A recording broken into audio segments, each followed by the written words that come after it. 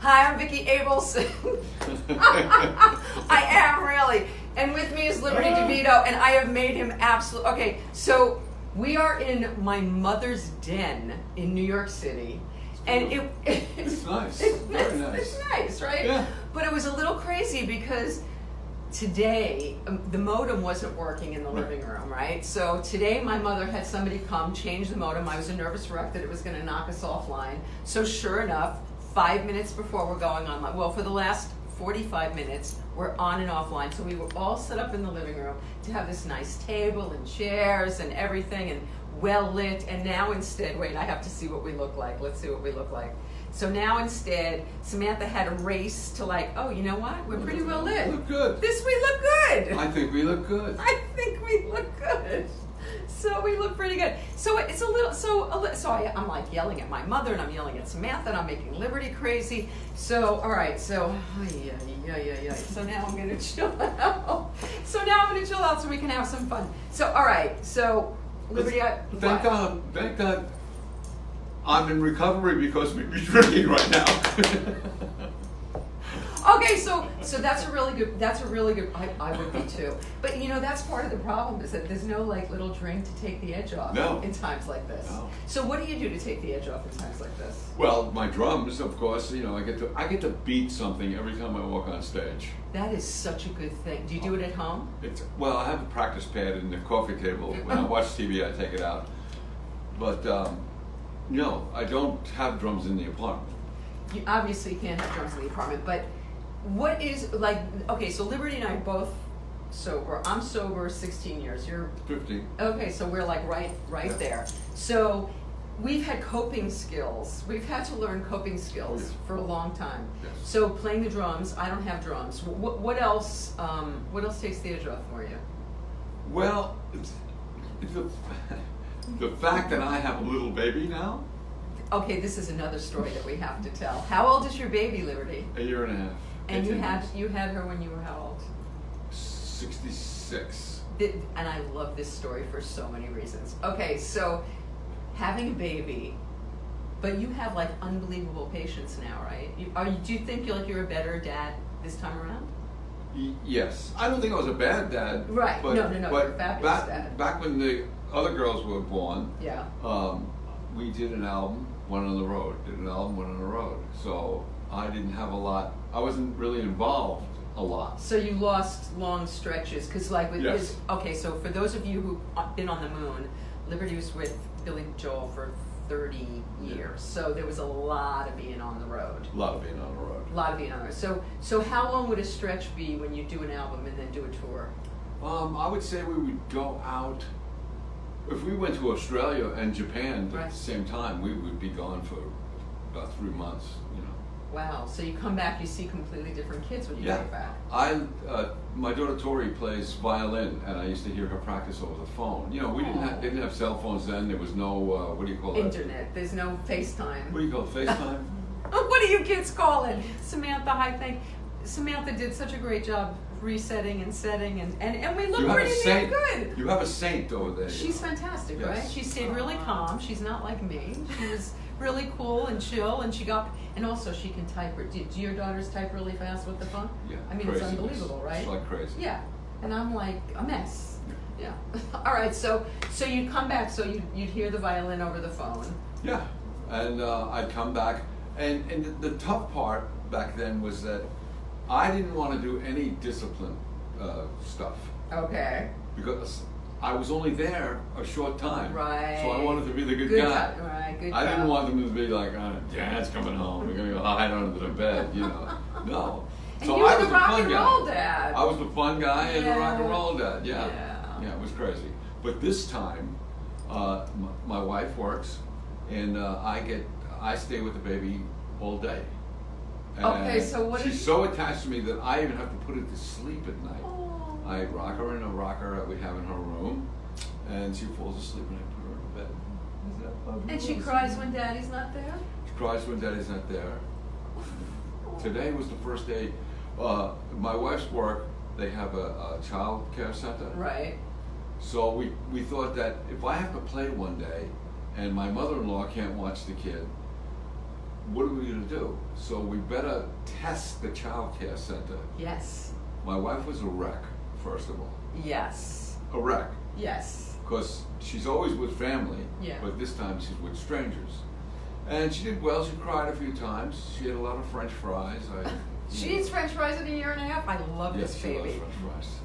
Harry did too. My son did too. He used to go, Donald's fries. Donald used to ask for My favorite stuff is grilled cheese, French fries. Nice. It's a good diet. Yeah. It sounds like my diet. Yeah. So this time around, you're a full-time dad, basically. I am, and a drummer on the side. When I was a drummer and a dad on the side, but this time the other way around. Yeah. But you have a really fabulous relationships with your daughter. So your daughter. So let's talk about them a little bit because my daughter is now obsessed about your daughter. So tell us a little bit about Tori. Tori's your oldest. No, Tori's the middle. Oh, she's the middle. She's the second now. Oh, I can't say right. middle anymore because there's the little one now. There's 4 of them. There are 2 in the middle. Okay, so Tori.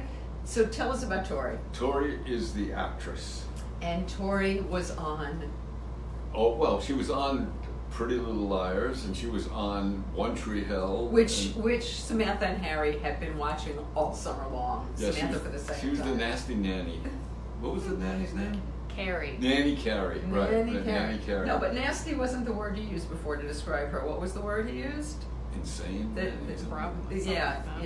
But now she's on Chicago Med, which is on Network NBC. TV. Yeah, it's part of that. The 3 of them. There's Chicago Med, Chicago PD, and Chicago Fire. And now this season, when they come on, they're all going to be in a row. Wow. You know. Yeah, it's crazy. But when she goes to these signings, you know, they go to these signings. They go to France and they sign things for kids. And anyway, she's always remembered as Crazy Nanny. As the Crazy Nanny. Yeah, that one's still big. Memorable role. Yes. So what do your other what does the oldest do? Your oldest is going to school to become a registered nurse. Nice. And the one under Tori, I can't say youngest anymore, but the one under Tori is getting ready to go on the road with Fleetwood Mac. She's gonna get out. Yeah, she's doing makeup and hair. I met her. She's a rockin'. I love her. Yeah, she's her hair's fabulous. a different color every week, you know. And she's got some tats and stuff going on. Yeah. So she's going on the road with Fleetwood Mac doing makeup? She's going to do wardrobe and makeup. Wow, that's fantastic. Yeah. And the youngest, she's just laying there. She's just laying there being just laying there. She runs around. She runs down. March. So okay, so I didn't tell you this before the show, but I was hinting to it. So I have this theory that has come up because I'm seeing somebody very young. He's 36. And so the issue comes up about, okay, well, what happens if he wants to have kids? Because clearly it can work for you guys. Oh, yeah. It can't work the other way around. That machine's that's closed down. So I had just spoken to Alec Baldwin the night before, and Alec has 4 children under the age of 5, and he's 60. Okay. All right. A woman can't do that. No. So I was doing some research, and I discovered that 0.3% of the population, the woman, is over 20 years older than the guy. So what do you do if he doesn't know if he wants to have kids? Well, you have to break up. I said, oh my God, we have to break up. So my friend Zoe said, no, you don't have to break up because the average life expectancy for an American woman is 73 to 78 years old. So I said, are you telling me I'm going to die in like 15 years? So you're telling me I'm going to die. And Alzheimer's runs in my family. Basically 8 years. I won't remember him. He can go do whatever. We better hurry up. So anyway, the point is that even if I live 25 years, he could still have kids. He would be like your age. He could still have another life and still have kids. That's the point, is that men can do this. Men can still. So how is it for you being in your 60s and having this baby? I mean, what is it like for you? You know, people say being a grandparent is the greatest thing in the world. Right. Because they're usually retired and they spend a lot of time with their grandchild. Right. It's the same for me. The only thing that I can't do that a grandparent does is give the kid back to the parents at night. No, we still have to get up in the middle of the night if she starts crying, bring her into bed. She sleeps sideways and kicks you, you know. So do you do that? Do you do the middle of the night, getting up and... I don't. My wife okay. does. Okay. Yeah, you don't do that. I'm deaf from drumming, you know. That's a good excuse. And I can't hear the monitor, the little monitor. If she's crying, I don't hear. Yeah, but they don't know that you told me the story about when you went to go into the service and how you faked your hearing tests so that you wouldn't get in. Liberty has great ways to fake the test, which I now know how to use for other things. But thank you. Okay, so let's go back to when you were a little kid. So you're a little kid. Where'd you grow up? I grew up. I say I grew up in Seaford, Long Island. Okay. Seaford, Long Island. And so Billy was a Long Island kid. So Billy was in Hicksville, which is right above Seaford. But now, before you connect with Billy, when do you start to? Are you musical from always? Is that part of your life? Always loved music. Okay. I used to mow lawns and go by 45s. Oh, 45s. Yeah. First one I ever bought was The Book of Love by the Monotones. Who wrote the book? Yeah, yes, that one.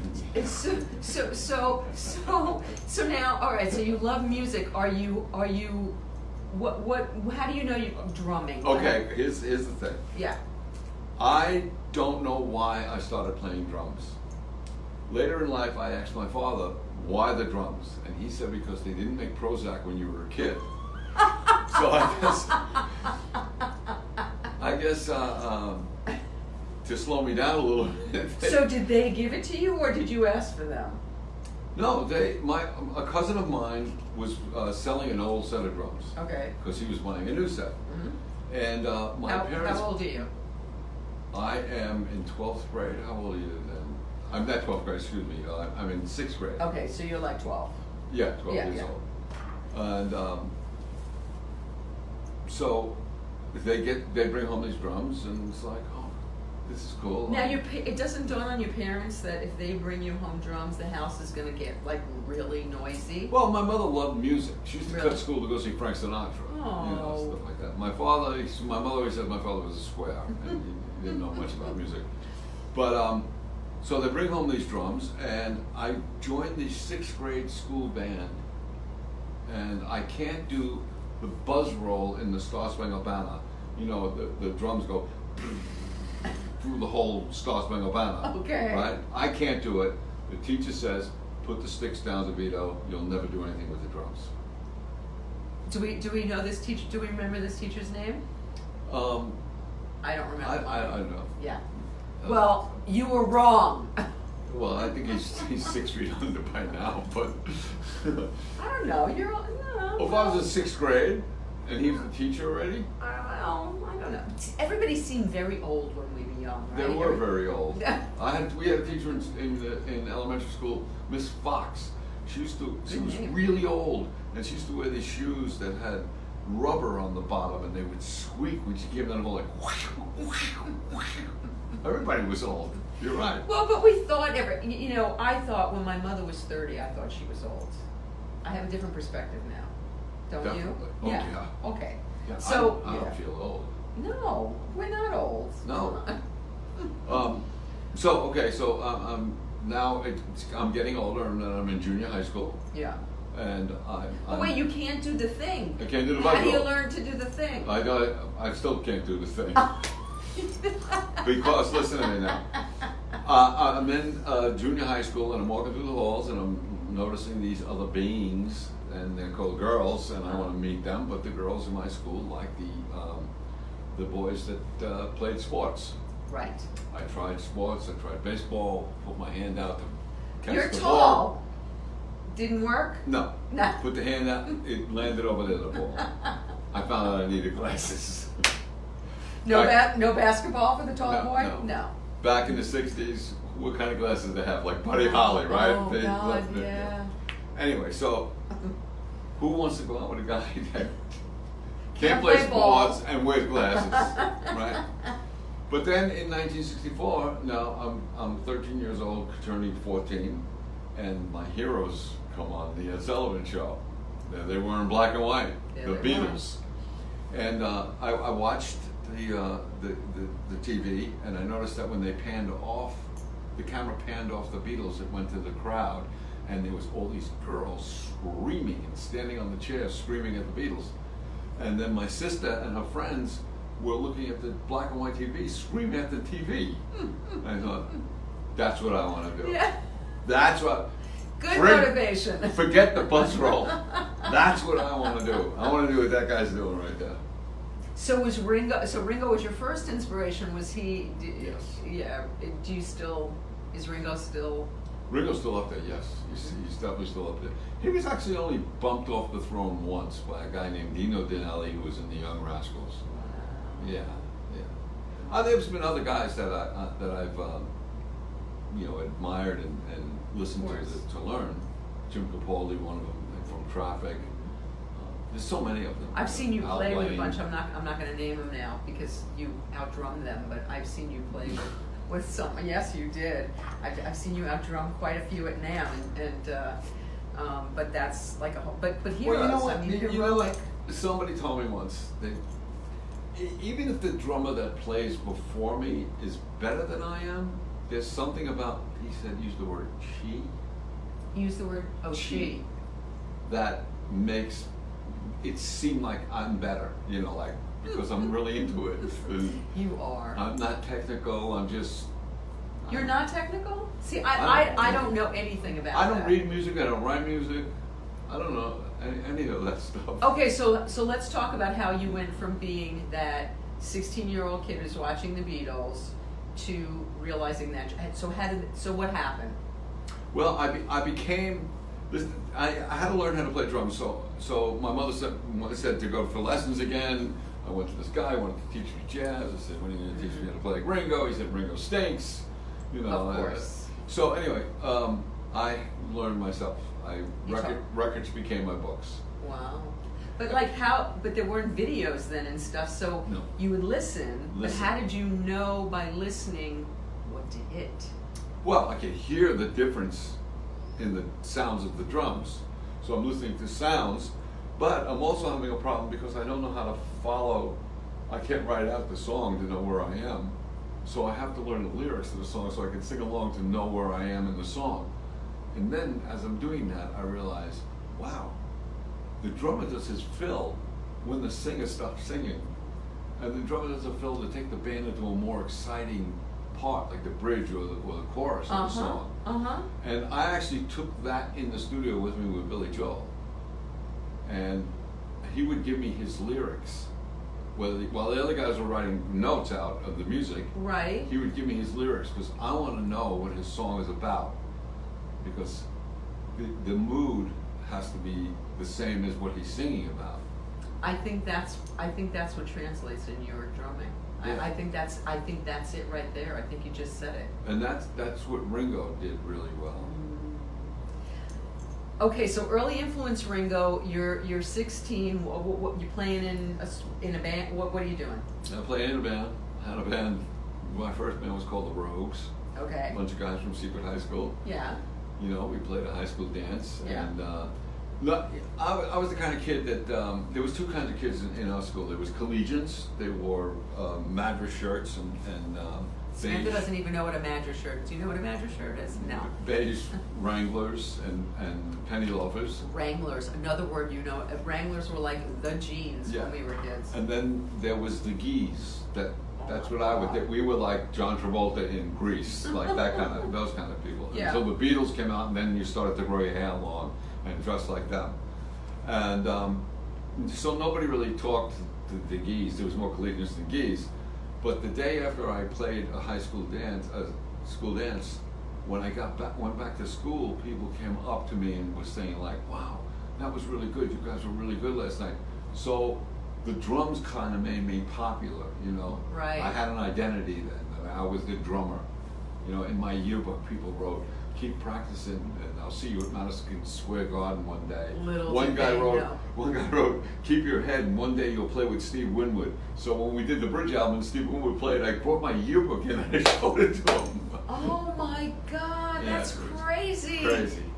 crazy. That's crazy. That's what was he tickled by that? Yeah, he goes, "Are you making me feel old?" All right, because he was around when you were still in high school. Yeah. He was already making music. Oh my God. So, all right, so you're playing this little high school thing, and are the girls like coming around? Well, yeah. Now, when I got in high school, I had like one girlfriend that I really. I wanted to marry this girl when I was in high school, but I loved the drums too, and you know, she used to sit there when I practice and stuff like that, and I wanted to marry her, and I called her father and asked if I could. And what a prospect you were, the drummer. And he said that if I worked with him in the telephone company, he would get me a job in the telephone company, but I would work in the pits, like down under the dirt ground and that. So I didn't know what to do. And I asked the most wise person that I knew, my mother, and I said, what should I do? And my mother said, well, I'll tell you, if you marry her and one of your friends makes it, you're going to hate her for the rest of your life because you'll always think that it was you that could have made it if you didn't go with her. I love your mother. So, what a wise thing to say. So we kind of broke up. I mean, I feel bad for the girlfriend, but you were kind of young anyway. But that was very wise of your mother, and also not what I would expect a mother to say to her son. No, to encourage you to follow your dream. That's huge. That's huge. Well, she was a dream too, but you know, but yeah. Well, right, the girl was a dream, but so you know, she had a lot to do with my going on, because once I let that go, I was able to like just totally concentrate on oh, I see. Doing so she was a little bit of a distraction. Yeah, big distraction, you know. But I mean, once we broke up and I really like felt bad, you know, I was heartbroken, I would listen to songs that were like real heart ripper out, and so those songs stayed in my head, and you know, there's a great song called "Just One Smile" by Blood, Sweat and Tears. Yes. Oh my God. So did you ever get to see her later in life after you'd had success and have a conversation with her about it? No? You've never reconnected? I bet she's on Facebook. I don't want to start trouble. I just saw 3 guys that I went to junior high school with for 3 years, and I just had lunch with them 2 days ago. It's kind of fun to do that. She'll show up at one of my gigs. That would be really nice. So, just so that she knows that it wasn't in vain, that like, yeah, you broke up with her, but look what happened. I mean, it was destiny. It was meant to happen. That kind of was your path. So you break up with the girl. What's the next? So you have this high school band. What happens? How does it turn into Billy Joel? Well, at the time, I'm playing with a band called the New Rock Workshop, and we're playing at a place called the My House in Plainview. The My House. Okay, I was just thinking of My Father's Place. No, My Father's Place just played there last weekend. Get out of here! There's a new one now. It's in the Roslyn Hotel. Oh, it's like my a supper God. club. Only 150 people. Wow! Right. I saw many shows there. Anyway. The other one, yeah. At the My House. Yeah. And I'm in a band called the New Rock Workshop. I'm 17 years old. Mm-hmm. I remember she was online with me when the singer came out and asked me if I wanted to join the band. What? Yeah, the girlfriend was online. Yeah. Anyway, so I'm in this band, and we're playing. That happened. Somebody came out and asked you if you wanted to join the band. I knew the singer from high school. Okay. And the drummer was getting drafted. Ooh. So he walked out, and I was standing on the line to go see them, and he goes, oh, "Hey, you still playing? You want to play in the band?" You know. Wow. And so you ended up playing with them? I ended up playing with them, and we did. We played with other bands at the same time. Look at them. Don't look at me. Look at them. They're not that pretty. They played with other bands at the same time. Yeah. And one of those bands was the Hassles, and Billy was in the Hassles. Okay, so now how old is Billy at this time? Billy's probably 18. I'm 17. Okay. And we're just passing and saying hi like that. Hi. Are you hearing each other's sets? Yeah. Yeah. Oh, yeah. Yeah. Yeah, the first time I ever heard Colored Rain, which was done by Traffic, and Steve Winwood singing it, was Billy singing it. Wow. Yeah. Yeah, so... And did he have it? He already had it. Yeah, you could tell he had it. He wasn't writing songs yet. Right. But he had that. He was playing organ too. Oh. He wasn't playing piano. Oh wow. Yeah. Okay. And he was Billy Joe. Oh. All right. Drop the L. Just last name. And so why did he pick it back up? I have no idea. Huh. Okay. So how do you guys end up? Well, in the audience watching me at this my house is these two guys, Doug Stegmeyer and Russell Javers. We started a band called Topper, right? We're starting to play. We're playing in clubs. We're getting older now. Now we're moving up into our 20s. Okay. Right. And are you only doing music? Is that the way you're making? Only doing music. I'm playing weddings too. Okay, but you never had to take like a day job? Well, I worked with a plumber for a year. Okay. I did worked in a machine shop once. Yeah. Anyway, so these two guys, we started this band called Topper. Okay. Now, Doug knows the guy who's the tour manager, sound man for Billy, and Billy has gone to Billy's already solo? Billy's gone to California, and he's already recorded Piano Man and Street Life Serenade, 2 albums on Columbia. Okay. He's doing a Street Life tour. Who's backing him up? Well, he's got studio musicians when he's making the records. Right. And he's got a band from California when he's touring. Okay. They need a new bass player. The sound man asks Doug Stegmeyer if he wants to play with Billy.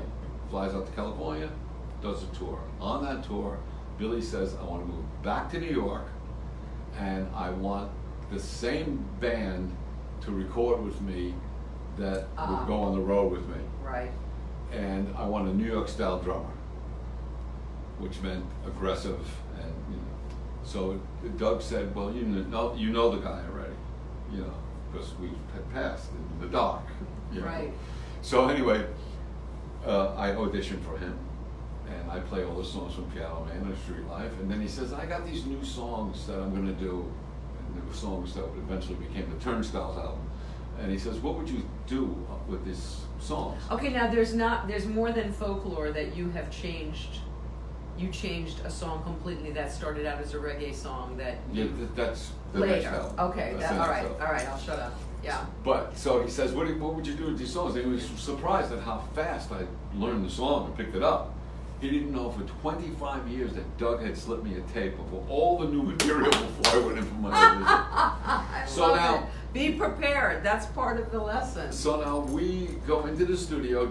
We start recording Turnstiles, just Billy, myself, and Doug. Okay. 3-piece, bass, drums, and piano. We're listening back, and Billy says, we could use some guitar on here. And Doug said, well, we know guitar players. And the 2 guitar players that were in Topper come in the band too, Russell Javers and Howard Emerson. And so the Topper band that we had became Billy Joel's band. Because I know Russell, the guitar player, since he was like 15 years old. Wow. And you guys still play together? Yes, we do, in the Lords of 52nd Street. Me, Russell, and Richie Canada. And Richie, that's a whole okay, so so when did Richie become part of? Well, we're playing. Yeah. And we were talking about getting a sax player, and Doug's brother said that there was this sax player playing on a jingle that he did. So we went to this club on Long Island to hear this guy Richie play. We go back, report it to Billy. He's good. Bring him in. He comes in. We were recording Angry Young Man. Now, Angry Young Man is very aggressive. A lot of drums in it, piano going crazy and stuff like that. And Richie's like, where do I fit in? And then Billy says, I want you to play on this song. And he plays New York State of Mind. And that was the first song that Richie played on. Wow. And then Richie ended up playing not just sax, but he was sax, organ, accordion. Yeah. He was like the utility man, had to play everything. As a matter of fact, when he left the band, it took 2 guys to fill his shoes. Yeah, that's so. So okay, so now you've got this like dream band, and it's guys that you're all comfortable with, and that you've known, and fame comes fast, right? Well, Turnstiles sold 50,000 copies. Is that all? Yeah. That's crazy. Yeah. Never went gold. It went gold in Australia, but you only have to sell 32,000 copies to go gold in Australia. Huh. So the next album we go in is The Stranger, that became The Stranger. And now he's got Phil Ramone to produce it. Phil was famous for producing Sinatra, Streisand, Paul Simon, you're doing all those that kind of stuff. And it was actually, so Billy's not like famous yet? No, he's got a cult following. Because I knew about him already. Yeah, but got a cult following. Yeah, playing colleges. So, Columbia was going to drop him if this next album didn't do well. I have my gold albums reissued, and it says Stranger. It says for the sales of 10 million copies of it. It's one of the greatest albums of all time. I mean, it's a ridiculous. It's an unbelievable. So now this is the album where a reggae song is no longer a reggae song because of you. What happened? Right, All in a Good Diane. Which is like my favorite Billy Joel song of all time, by the way. Okay, so we're on the road. Yeah. And we're in Knoxville, Tennessee, and we have some time off, and the circus is there at the same time. So me and the sound man run off to the circus. Come back a day later, and Billy comes down the hall with a guitar, and he sings this song, All in a Good Diane. And the first thing I said is like, oh my God, I'm going to attack the Catholics with this, growing up Catholic. Like, oh no. So we get in the studio, and we're trying to play it, and we're playing it reggae style. I can't even picture it that way. I tell him, the closest you've ever been to Jamaica is Jamaica's train station where you change the train home down, So I said, try it this way. And it came up with the swing thing that happens. But I ripped a lot of stuff off. I mean, the beginning of All in a Good Diane, everybody's like, oh, it's so great. It's Up from the Skies by the Jimi Hendrix Experience. It starts the same way. And it has that same groove. Wow. Yeah. Oh, you got hey, look. You got good drummers borrow, but great drummers steal. I mean, how many things can you do on the drums? You got to take some from somebody. Wow, and that's like an iconic riff that will forever be associated with Billy Joel. Well, it's like Bernard Purdie came up with the Purdie Shuffle that he does on Babylon Sisters, but with Steely Dan, and then John Bonham did it in Fool in the Rain, so he stole Bernard's thing, and then Jeff Porcaro did it in Rosanna. Wow. So you gotta take it from somewhere. So now in these days, when you're so The Stranger comes out and boom, right? Boom. So now what kind of venues are you playing before The Stranger? You're playing like clubs? You're playing small clubs. On the Turnstiles tour, we were playing clubs, colleges, and opening for bands like the Beach Boys with no advertising at all. Wow. House lights go out, the crowd goes crazy. House lights come on. I mean, the lights come on, and it's us, and you can hear the crowd go, oh. And we're getting hit with beach balls. Oh my! So now, but it's you guys. Are you able to win over those crowds, or do they not want to hear it? Well, people that had seen us then later on told us, we saw you guys then, and it was great. Right. But it wasn't until somebody said that we should probably play small theaters rather than opening up for a band, and that's how it built the crowd. Right. So then people are coming to see you, and it's not boo and beach balls. Right. Yeah. So The Stranger comes out and boom. So like, how does it boom? Does it boom because it's all over the radio? And I mean, do you immediately go to playing arena? Like, what happens? Well, it becomes another song that I fixed for Billy. I love it. And it was Anthony's song, Moving Out. Yeah. God. I mean, when he first wrote it, I went to his apartment and he says, I got this song, I'll play it for you. And he sang it like this. Anthony works in the grocery store, saving his pennies for someday. I said, Schmuck, that's Laughter in the Rain by Neil Sedaka. Oh. It was the same melody as Laughter in the Rain. Well, he stole two. Yeah, well, you can't steal that. You can steal drum licks, but you can't steal somebody's melody. Yeah. So he loved his lyrics so much. But the song was written because on the Turnstiles tour, we would like stay at Holiday Inns, and we'd all go out and meet by the pool, and we'd all play a part of me and Richie would live in the city, and I would be the cousin of Billy, and Billy moved to Long Island, and Richie would be the grandmother, and he'd have the little napkin under his sleeve, and Billy would say we'd say wow, it's amazing what you've done with this place. And Billy would be like, you got to come in and see the basement. We've got a bar down there and everything, pool table. You guys, and he'd be like, when are you guys going to move out of the city? Come on and move out to Long Island. There's no stress out here. And Richie'd be like, I don't know. You know? And then all of a sudden he writes, Moving Out. Holy shit. Yeah. So it's just done from a little improv that you guys are doing at the pool. Wow, that's cool to know that story. And you influenced his changing that melody. Yeah, I told him he could get in trouble. Wow. So, yeah. Did he realize that it was the same melody? Yeah, after I told him, I said, that's Laughter in the Rain. And he went, oh. All right, so you're impacting those, but you're not getting credit for that stuff, are you? No, we're just guys. We always thought that we were a band because we were treated like a band. But he was the only one signed to the label. So now in those early days, I'm assuming you're all getting along great, and life is good. Oh, life is real good. Life is really good. Yes. Okay, so now, are you married yet? Nope. You're not married yet. Okay, so you're like a wild boy. You're having that dream come true that little high school boy had, that tall high school boy had, of having all those girls. Now you're in this band and you're touring, and life is good. Yeah, I can tell you things, but I think there's certain people watching that probably shouldn't hear it.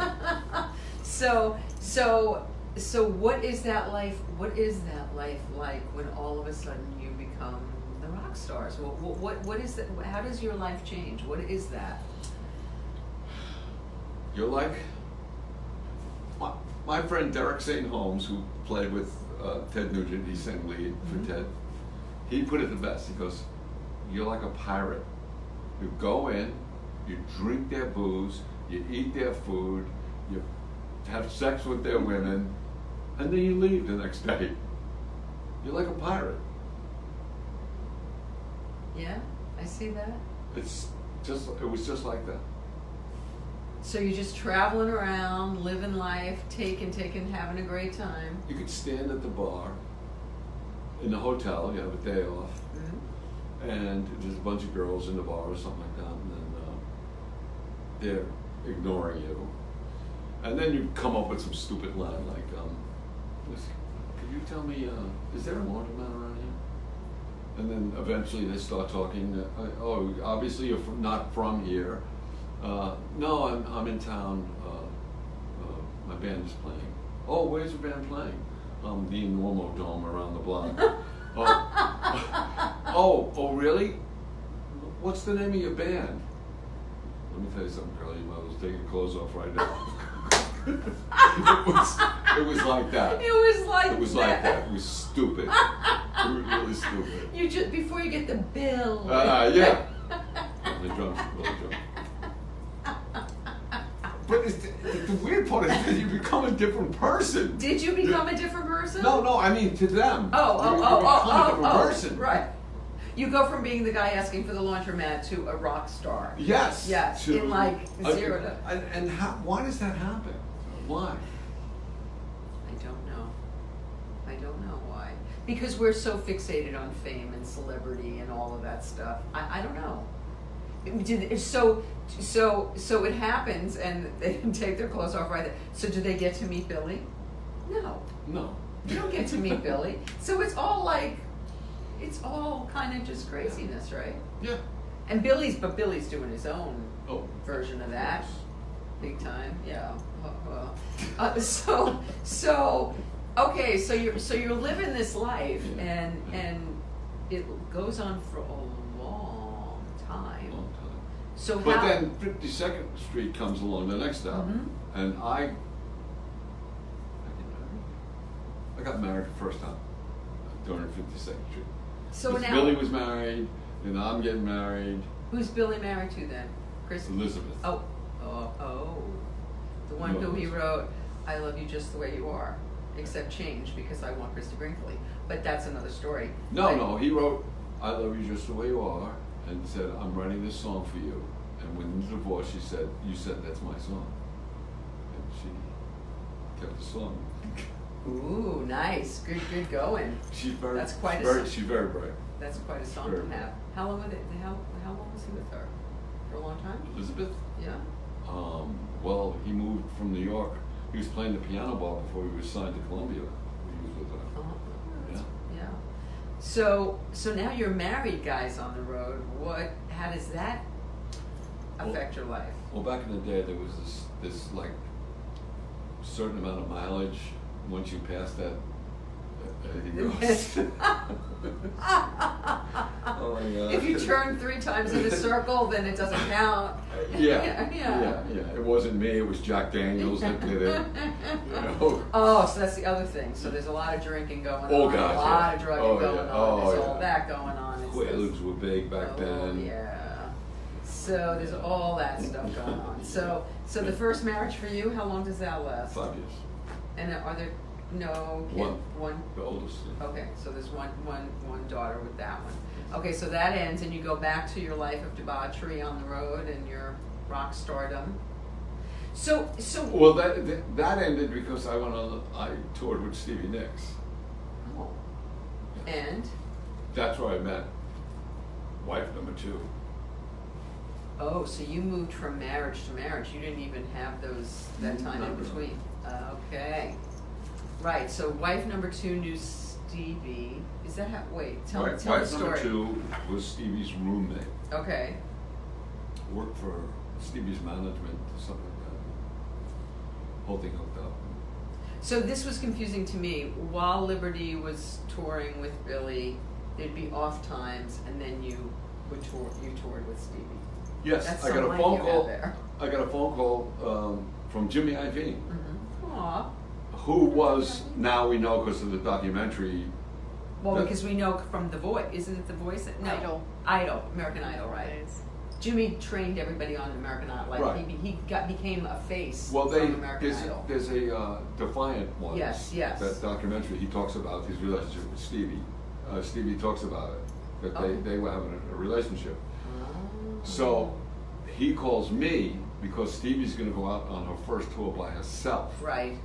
And he feels that she needs somebody else in the band that will take the focus off of her some of the time. You know, that's why Billy loved me in the band, because people would look at me, so he'd bend over and blow his nose, you know? Instead of just looking at him. Yeah, you're quite a show. Drummer in a show. Yes, you are quite a show. But that's what's so great about you. Okay, so he wanted Stevie to have that so she could have a minute to breathe. So I meet this other woman on the road. And that is that. And then there's more babies. And so you're out on the road. You're having kids. Billy's married. The other guys in the band, are they married? Well, when I meet my second wife, Billy now meets Christy. And then the music changes too. The music changes. Innocent Man comes out. Wow. Innocent Man was huge. So now, are you guys still, as you're traveling around, are you still a band? Yeah. Billy's not. Okay, so we go from The Stranger, right, to 52nd Street, mm-hmm. Glass Houses. Mm-hmm. We're a band on Glass Houses. Uh-huh. There's only us playing on that record. Uh-huh. Other records had other guys come in and either play piano or organ and do some percussion overdubs. Mm-hmm. So it's just us on Glass Houses. Uh-huh. Glass Houses had Still Rock and Roll to Me, You May Be Right, a whole bunch of songs on there. Then came The Nylon Curtain. The Nylon Curtain is when Billy had his motorcycle accident and broke his thumb, so it took a year to make The Nylon Curtain. Oh, wow. That's when him and Elizabeth were kind of. And then came Innocent Man. Mm-hmm. That after we recorded Innocent Man, that's when I went on the road with Stevie. And that's Billy had met Christy in the beginning of Innocent Man. Mm-hmm. He went out with Elle Macpherson before that. Wow. He got some beauties. Yeah. Well, you know, he's a rock star. He's Billy Joel. I guess that can happen. I guess that happens when you're Billy Joel. Yeah. And you're selling gazillions of records and you're headline. Yeah, I mean. Okay, so. But he wrote some beautiful songs on when he met Christy. Oh, I mean, my God. Uptown Girl is on there. Is Tell Her About It is on there. Oh my God. Leave a Tender Moment Alone is on there. For the Longest Time is on there. I love that song. Samantha's sitting there going, yes, yes. I'm sitting on the plane with Stevie Nicks' plane, and I play it for Jimmy Iovine. Play what? The Innocent Man. Oh, uh-huh. He takes it off and he goes, that's really good, but I want to produce the album when he breaks up with her. Because those songs would be way dark. Yeah. So everybody's happy, everybody's in love, everybody's singing these happy songs and living this life. What's your life like when you're at that stage of success? What does your life look like? How is it different than before? Oh, we're staying in better hotels. Yeah. We're traveling nicer. Yeah. You know, it's nicer to travel. They're making some more money.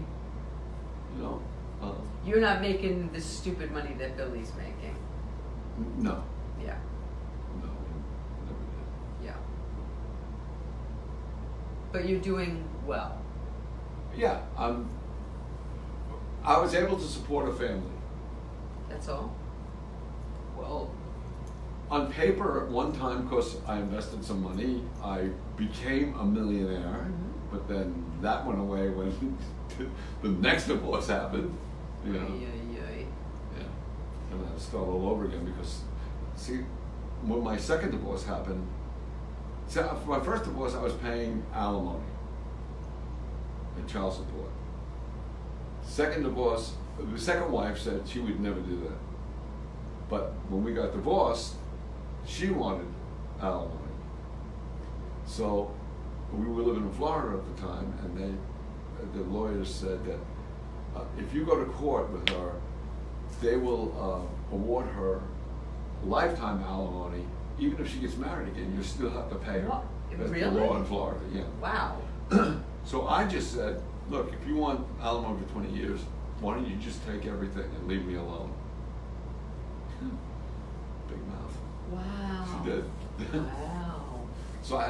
So because I was, I still had Billy. Right. But then Billy ended.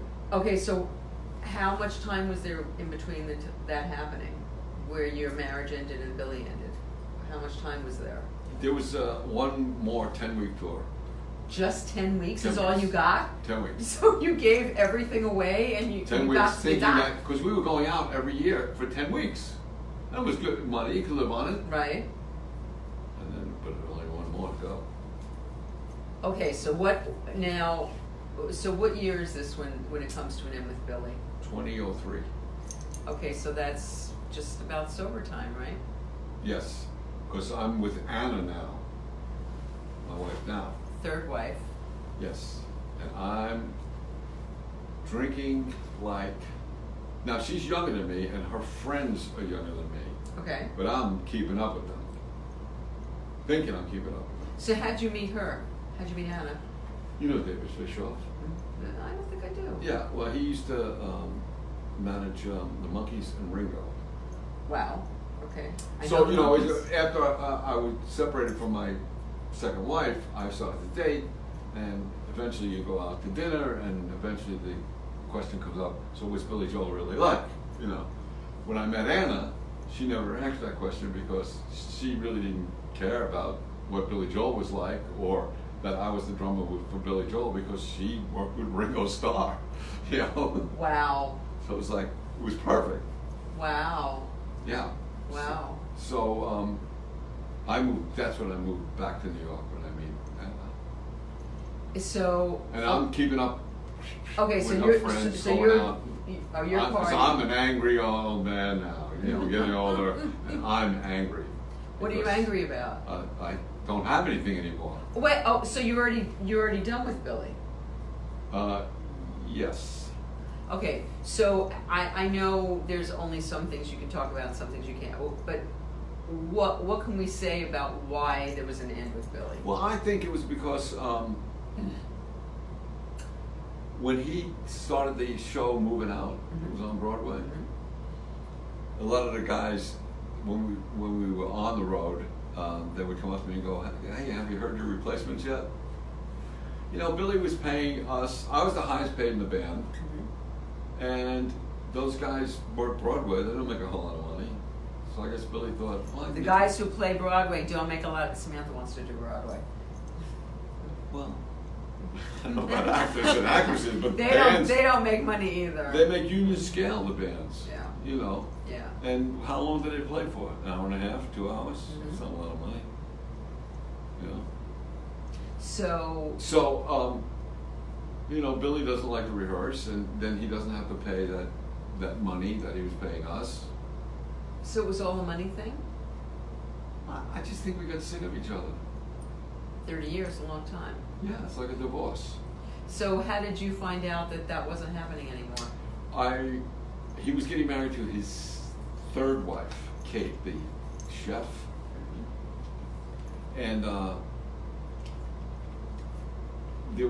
didn't get an invitation, and so I called the keyboard player in the band, and I said, "Wow, it's weird, man. I guess we're not invited to his wedding." And the keyboard player said, "I got my invitation." Oh. Whoa. Wow. And there had been nothing to indicate prior to that nothing. And did you ever get a phone call? Did you get a Nothing. Nothing. Just. He called up the tour manager and I said, "What happened?" And he goes, I can't say anything because you know the way Billy is. I might lose my gig too. Wow. So I wrote him a letter. Did he answer it? No. He stuck it on his wardrobe case. So everybody could see it. Really? It's a personal letter to him, yeah. So have you guys had an opportunity to mend from that? Have you ever had an opportunity to have your say with him? I did, yes. Everybody thinks I was suing him for royalties. No, I wasn't. When we made videos back in the day, they were for promotional videos. Right. MTV would use them for promotion. Right. Nobody got paid. But now they're being sold in Kmart and all that kind of stuff. Right. Well, I'm on it. Where's my money? We weren't getting anything. So there was lots of those. Yes. And also when The Stranger turned 30, 25 years old or something like that, they put out a Live from Carnegie Hall that I don't think we had a deal for. So I went after him for that too. But I got my friend who used to represent me when I got tickets, traffic tickets and stuff like that. His son got into the music business on the law side. Okay. So he was representing me. I'm sitting at the table myself because they wanted us to just talk first afford. Actually, like like arbitrate kind of. Yeah. So there's me, my friend, and his son. Okay. On the other side of the table is Billy, the Eastman law firm. Linda Eastman? Her family. Right. Columbia Records, and the Beatles lawyers. Oh, oy, oy, oy. But I got to tell him what I felt. And how did that go? Well, did he receive it? I don't think so, because the money that I was offered at first went away. Oh, really? Yeah. Because you opened your mouth? Yeah, because I told him what I thought. Mm-hmm. He actually looked at me and he said, "You're not here for my money, you're here because you're pissed at what I did." I said, "Yep. Money." You weren't able to, you weren't victorious in that case? Well, I was victorious because I got closure, because I told him, I got to talk to him. And nothing since? Nothing, except when Hired Gun came out. Which, tell us a little bit about, which I saw. Thank you, I got to go to the premiere thanks to you. Tell us a little bit about Hired Gun. Hired Gun is a story about the guys who work behind the stars. Drums, bass, guitar, singers, everybody. And it tells... It's a fabulous film. It's a documentary, and it tells what it's really like. And it really does. It does to me as a layman, but does it for you as... Oh yeah, when Rob Zombie talks about when somebody leaves a band, what it takes to replace that person, and he says, there's 1,000 people that can play the part, and then there's 100 people that look good on stage, and then there's maybe 10 people that can move the way you want them to, and then there's maybe 2 people that you can get along with on the bus. And it cuts down from those 1,000 people to 2 people. Yeah. So, and the guys, when they talk about like, hey, I went to the ATM machine and there was no money coming out. Somebody's got to get a job here. Yeah. So yeah, it really tells what it's like. I was in touch with Fran Strine today. You are? Yeah. It's an amazing film, and you're featured. Yes. Very nicely. Me, Rudy Sarzo, and Kenny Aronoff. The 3 that are featured the most. Yes, you are. And it's quite wonderful. So how did that impact your? Well, Fran was on the road doing the video stuff for Five Finger Death Punch, which Jason Hook is in. And Jason had the idea of doing a documentary. And Fran said, "What do you want to do it about?" Jason said, "I want to do it about me." Because Jason, you saw in the video, used to play with Mandy Moore. Which is Mandy Moore. We watch This Is Us. Yeah, and now he plays with Five Finger Death Punch, which is that's a very one of big those. That's a very big. Oh, it's a big jump. It's a big jump. Yes. He played with Alice Cooper too, and a bunch of people. So he wanted to do a documentary about him. And then Fran said, "Well, can we make it a little more interesting? Why don't we do it about Side Guys?" And then Jason said, "Well, we have to get Larry DeVito because he's played with Billy for 30 years, and that's unheard of in this business." Absolutely. So I was the first one that they called. Oh, wow. Yeah. And my biggest disappointment about Hired Gun is what I'm wearing. Because I always get these calls. I'm wearing these dumb shorts that like come down to here, and I'm wearing just a regular black T-shirt and an old hat, And everybody else is wearing leather jackets and they're looking fine. Kenny's got his black on, his shades. Because I get calls all the time. Hey, we're doing a documentary. Oh, so you didn't think much of it? I thought, it's going to be none of those. It's going to be like this, sitting in Vicky's mother's living room. Yeah. We were in my living room. They're filming me in my living room at home. Right. And I'm thinking, who knew it was going to be like? It's a smash on Netflix. It's fantastic. Oh my God, that's hysterical. So did you do that all in one day?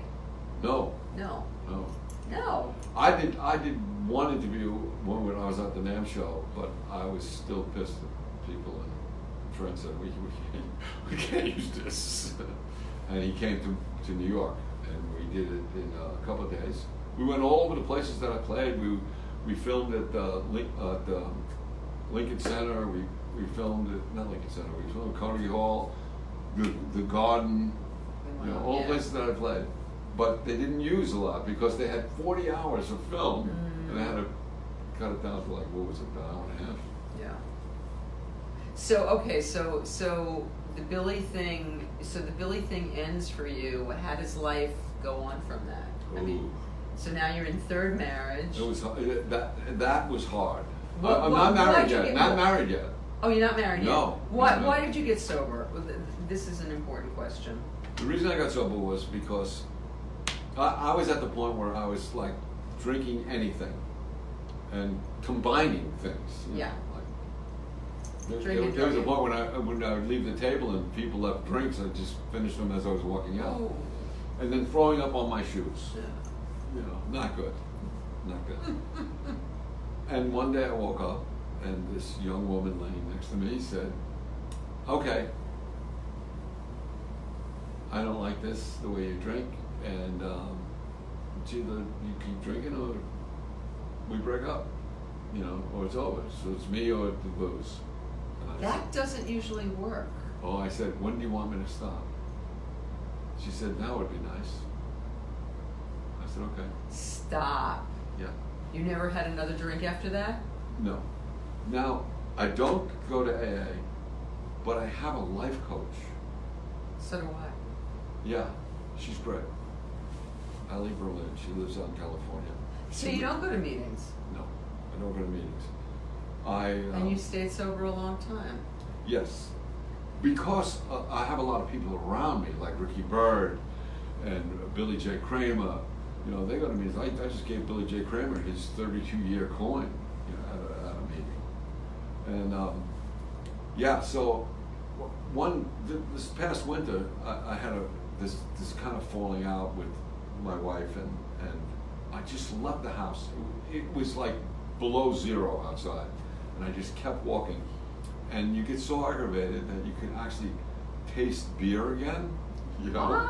And it's like you know how many bars there are between where you left and where you're going to go before you come back home again. And I almost called my life coach, and I was just going to say, I don't want you to give me a lecture, just say don't do it. And all I could think about was how disappointed Ricky would be, Billy J. Kramer would be, all these people that I know that are in this little group with us, and it just... That was enough? Yeah. So talk about Clean Getaway a little bit and what you guys are doing.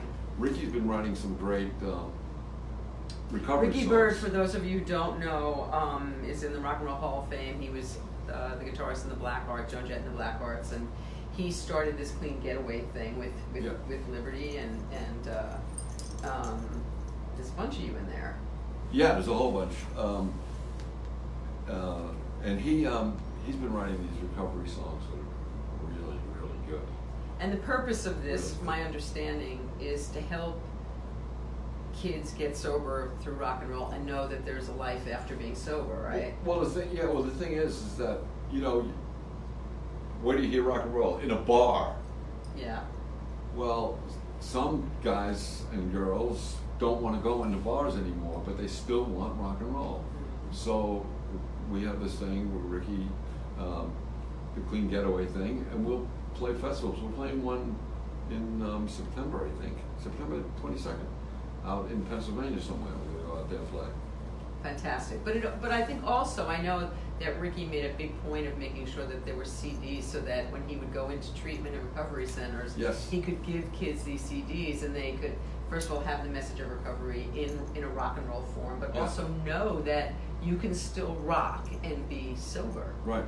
And that you guys are an example of that. He writes some songs with Richie Supa. And and who played with Aerosmith and wrote songs with a whole bunch of people. They've written incredible songs together. Oh my God. They just wrote a new one called. I can't remember what it's called, but it is so moving. All the Clean Getaway stuff is fantastic. Stronger, it's called. When you fall, you come back stronger. Mm-hmm. You know. Well, I think that's true. Yeah. So also, you've got a few other things going on. So you play with the Slim Kings. Slim Kings. Slim Kings are my band. We write all our own material. We've had placements on TV, and they're young. They're, one's 30, the other one's like 32. So how did that happen? Well, Michael Seckelberner, he's a songwriter, mm-hmm. and he was making his own album, and he had some songs that he wanted to demo, and he found me on MySpace. That's how long ago it was. Found me on MySpace, and he said, "Would you play on some of my demos?" And I said, "Well, send me some. I want to hear it first, before I say yeah." And he was quite good. And then he had a friend come from California, and they were going to write some songs, and he asked me if I wanted to come over and write with them. And I said, "What do you ask me to be in a band with you?" and then we got Andy. And he plays bass, mm-hmm. and he writes too. Mm-hmm. He plays a lot with the hip hop guys in New York. Mm-hmm. So there's old school me. There's Michael that has the rock new mind, mm-hmm. and there's Andy with the hip hop, and the combination is really cool. Very cool. Yeah. And do you have a gig coming up? Yeah, we're playing at the Iridium. Well, Kristen Ullman's going to play with us. Nice. She's going to, our band's playing. Mm-hmm. I think she wants to go first or something like that. But yeah, that's like in September sometime. And you guys are going to do some recording, you said? Yeah, we already did 3 albums. Only 2 came out. And we're doing another one. We're going to go to Daptone Studios, where Amy Winehouse recorded. Mm-hmm. This one's going to be a little more R&B. Mm-hmm. Like, I think we're going to add horns and stuff. And, could be cool. Maybe have a little Richie Cannata in there. Richie came and played with us. We do a song called, what's it called? Hunger. And Richie came and played with us. Oh, it sounded so good. I bet. Yeah. I bet. And so, another thing that I know about you is you have something about kids and musical instruments. You have like a... Little Kids Rock. A Little Kids Rock. So what's that about? That, Little Kids Rock was started by a guy, Dave Wish. He was a school teacher out in California. Mm-hmm. He saw kids hanging out after school. He was in the worst part of LA. And he said, "Look, I will teach you kids how to play guitar." And he started out, but you got to stick with it, He started out with 20 students, mm-hmm. and now Little Kids Rock puts instruments in the hands of kids where the curriculum of music has been taken out of the school, mm-hmm. puts the instruments back again, and now over 500,000 kids have gone through Little Kids Rock. Wow. Yeah, and we do a gala every year to raise money. And this year it's in November, and I know Trombone Shorty is playing with us. Oh, Shorty. Yeah, from New Orleans. He's playing with us, and like we've played with Smokey Robinson, played with Ryan Wilson. And, wow. Yeah, really very cool. Really cool. Bruce Springsteen. Really? Yeah. That's very cool. Yeah. So Liv, it's been a life well lived, and a lot of big life, and then the humbling, and now this life of this very simple life of being a full-time dad and being with your daughter all day and stuff, and having your other daughters thriving, which is fantastic. So obviously you've done something right, because their lives are full and rich and good. Is there anything that you what would make you happy in these coming up for you? Well, what's amazing is that I do the Lords of 52nd Street. Right, we didn't even talk about that. That's with Richie Cannata. It's the Billy Joel band, basically, right? Yeah, but Richie Cannata and Russell Jabbers from the band, with the guys that played on those records, and I love when you say we're not doing a cover band because we were the band. Yeah. Yeah, you. Yeah, the other day we played a song and I went in front of the stage and I said, that sounded just like the guy on the record, didn't it? Because it is the guy on the record. Yeah. No, we're not a tribute band. Who's up front singing? This guy, Dave Clark. Not Dave Clark, Dave Clark. No, but every time we introduce him, I do play that at the beginning and play it all over. But he not only sounds like Billy, he looks like Billy. The thing that's different between Billy now and us is that Billy has dropped the keys to the songs, because he can't sing as high anymore.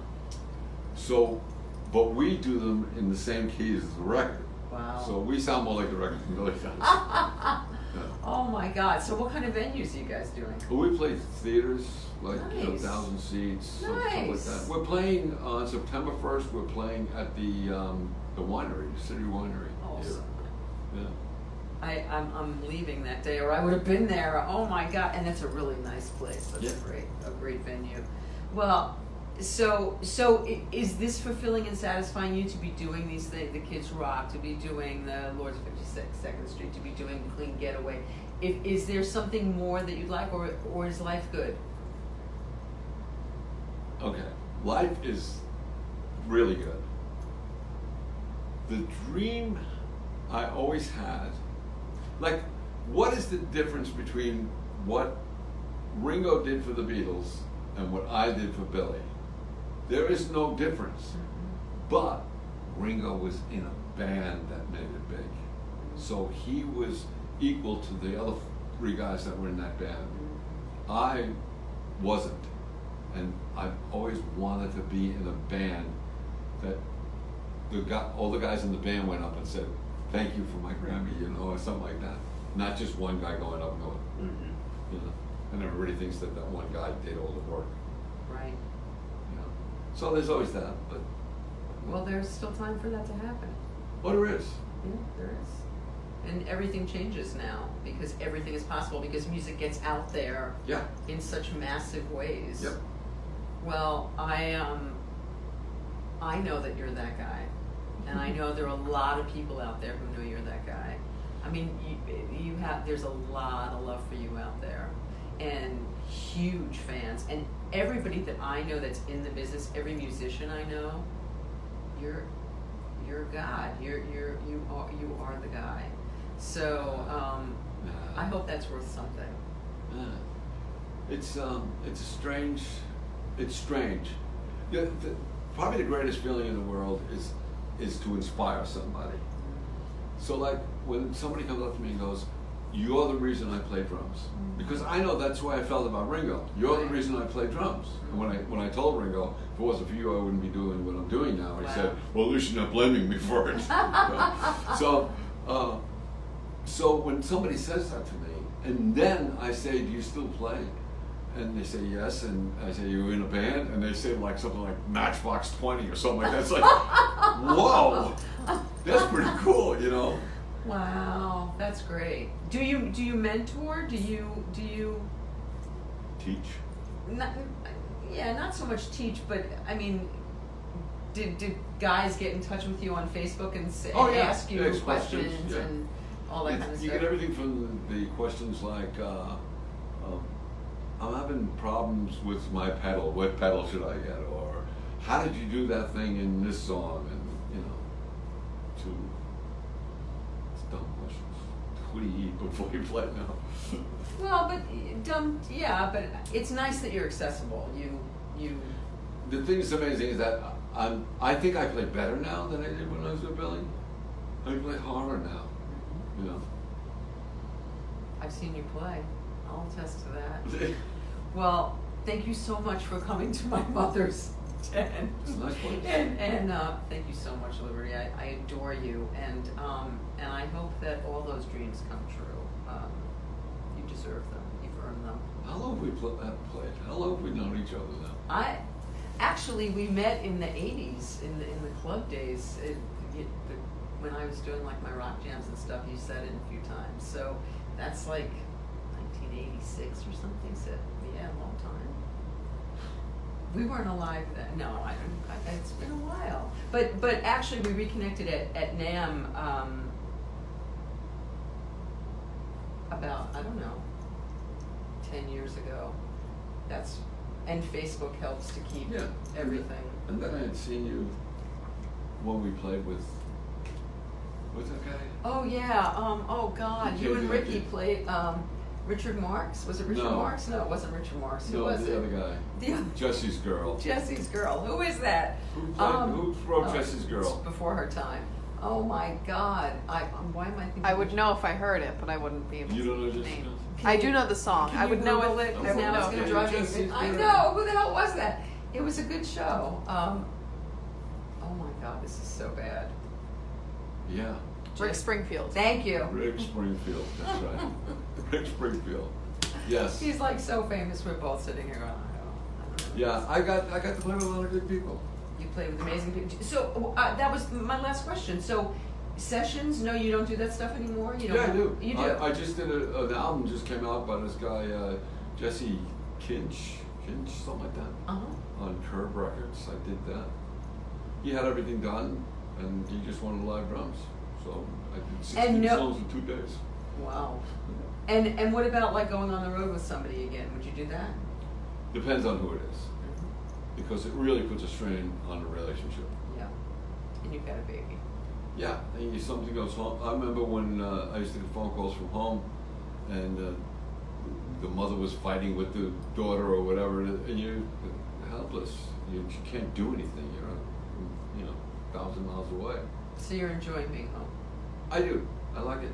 I like the way the Lords go out for a short time. We'll go away for 4 days, come home, and we'll go out again. Florida's coming up in February. It might be a little longer than that. But Florida's a nice place to be. In February. Not to live, but to be. But especially in February. Well, thank you so much for coming out, Liv, and you. I adore you, and thank you for the music. I love you. Mwah. See you next week on The Road Taken. Thanks, Samantha.